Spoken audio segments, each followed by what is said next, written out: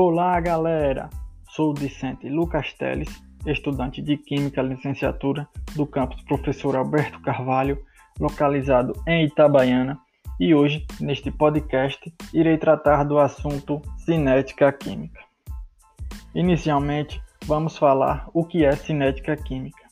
Então, a cinética química é a área da química que estuda as velocidades das reações químicas, bem como os fatores que as influenciam. Mas que fatores são esses? Bem, são as concentrações dos reagentes, temperatura, presença de catalisadores e superfície de contato. Mas já pararam para pensar por que estudar as velocidades das reações químicas?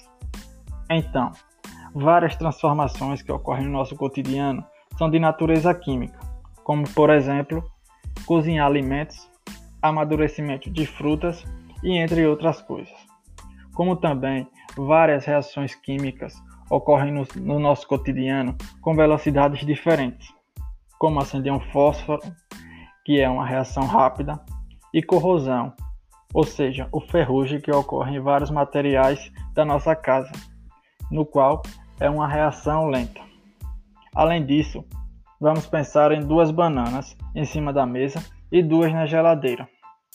A gente percebe que as que estão na geladeira irá demorar mais para estragar, pois ao diminuir a temperatura, a velocidade da reação irá diminuir, enquanto que as bananas que estão na mesa irão estragar mais rapidamente, pois estão em uma temperatura maior e a velocidade da reação será maior.